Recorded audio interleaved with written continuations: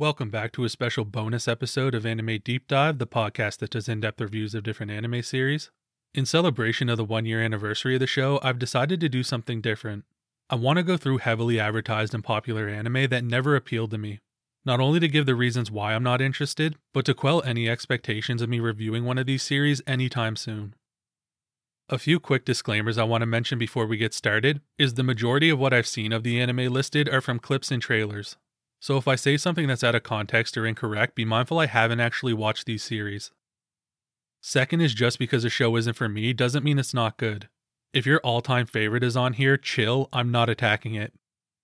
Third is just because I'm not interested now doesn't mean my opinion won't change. There were a few series meant to be here that I did give a chance and ended up loving. So I'm open to having my mind changed, nothing is set in stone. Which is a great segue to the first series, Dr. Stone. I first heard of Dr. Stone from some guys at work, and as they described it, there was nothing said to pull me in. Everyone turns to statues for thousands of years, then a super genius is awoken. He slowly rebuilds civilization and frees others. It doesn't exactly sound exciting. And from what I've seen in clips, I don't understand the series' purpose. Is there villains, or is it humanity against the planet? Or humanity against themselves? And if people were turned to stone, is there magic in the world? Because from what I understand, the series is very science-based. I've heard multiple people praise the accuracy and claim to learn more from Dr. Stone than their schooling, which I actually find pretty interesting. But the final nail in the Dr. Stone coffin was character design. The lead guy Senku's hair looks like a bunch of green onions. Next is One Punch Man. This series was forced upon me multiple times by different friends. I've attempted to watch the pilot episode on 3 separate occasions and failed every time. My first turnoff is when Saitama rips a crabman's eye out and it continues to shoot fluid. I grew up in a fishing town, so I could smell those juices.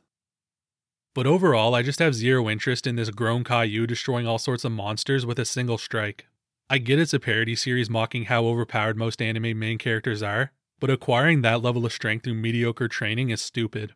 His routine is 100 push-ups, 100 sit-ups, 100 squats, and a 10k run daily. How does that give him super strength or make his hair fall out? Again, character design comes into play because when Saitama is actually drawn serious, he looks cool. But the majority of what I've seen, he's a goofy dweeb. Just look at his outfit. From the yellow jumpsuit to rubber gloves he probably used for washing dishes, his whole getup is whack. Now, where I think Saitama is a tool, I really like the design and powers of Genos. If he was in a different anime, I'm sure he'd be one of my favorite characters. I saw a clip of Saitama and Genos I would guess having a sparring session, and it looked amazing. Both the animation and fight choreography were great, but I hear Season 2 took a real nosedive in quality. This wasn't surprising after discovering Season 1 was done by Madhouse, who have shows like Trigun, Death Note, and my personal favorite Batum, where JC staff who did Season 2 have many big titles as well, but I find her more hit or miss. Both Damachi and Konosuba's second seasons come to mind where quality dipped. Not that I was interested anyway, but when you know there's going to be a downgrade in production, it's even more difficult to start a show. Keeping with the ones, next up is One Piece. Now I'm not reinventing the wheel with these next points, rather I have different reasoning behind the typical excuses used to justify not starting One Piece. First is the length. Being nearly 1,000 episodes, it is quite the commitment. Yet people justifiably so love to say you'll watch 700 episodes of Naruto, so why not One Piece? Well, if I'd never seen Naruto and was asked to watch it now, I wouldn't be able to. I was fortunate enough to go through Naruto before getting into other anime, because I personally cannot watch more than one show at a time. I remember telling a friend about a fight to get him to watch a show, and once he finished, he told me that fight never happened. The battle I told him about took place in another series I was watching around the same time, and in my memory I had completely mixed the characters from the different shows. So I prefer to start and end a story before moving on to another. So sitting through 1,000 episodes would not only take a long time, I couldn't watch anything else. Plus I know if I tried to take a break, I'd never return to One Piece. It happened with Black Clover. I got to episode 80 something, took a break, and never went back to finish it.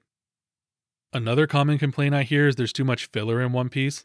It's 2021, we have dozens of lists to tell you which episodes to skip, so I'm not in that camp of people. In fact, I personally enjoy filler, it's just additional material to a show I love. Another popular excuse for not giving One Piece a chance is the art style. From what I've seen, it does appear very bright and cartoonish. I realize that's a strange word to use for animations, but if you look at a series like Psycho Pass, while it is an animation, I'd never describe it as cartoony. Again, character design comes into play. The physical builds in One Piece are weird. Some characters are huge and bulky while others have regular proportions. Then the females are these long-legged, lanky physiques. From what I know, everyone is human, so I find the difference in size is odd. I also hear the story gets somewhat repetitive, which with that much material I'm sure some storylines would be similar, but to my understanding the structure of every arc kind of follows the same formula.